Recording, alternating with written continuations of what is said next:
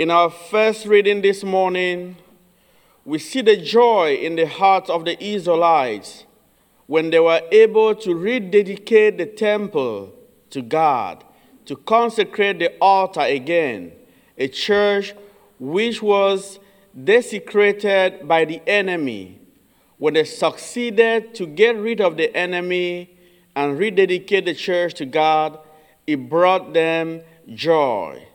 And today in our gospel, we see Jesus doing the same. Jesus is sending away all those who were coming to the temple for different reasons.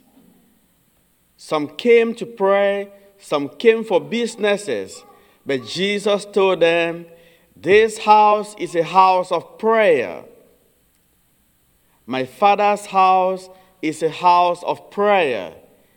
And after driving these people out, Jesus decided to show them the example of what he meant by what he said. This house is a house of prayer. As scripture tells us, he came back to the temple every day to teach, to preach to the people. And the leaders of the community, they were looking for opportunities to kill him.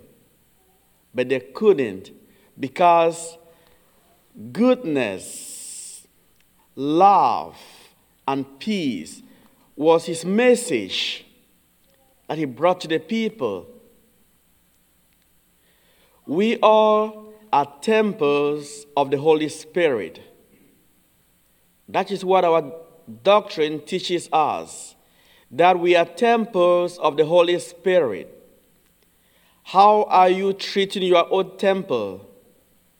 Have you let other things come in to take the place of God? Do you need to clean your own temple to send away all the thieves and the people who are doing business in the house of God? What are some of those things in your life that you need to get rid of? Christmas is approaching. Some of you, when you go into your garage, you look at it, you are surprised. How did I get all of this? I need to get rid of it.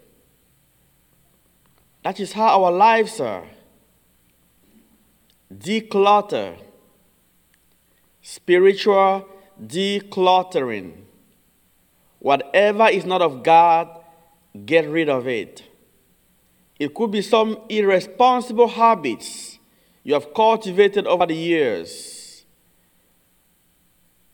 It could be some friends you have had over the years who are not helping you to draw closer to the Lord. Your temple is a house of prayer. May you make it a house of prayer. Amen.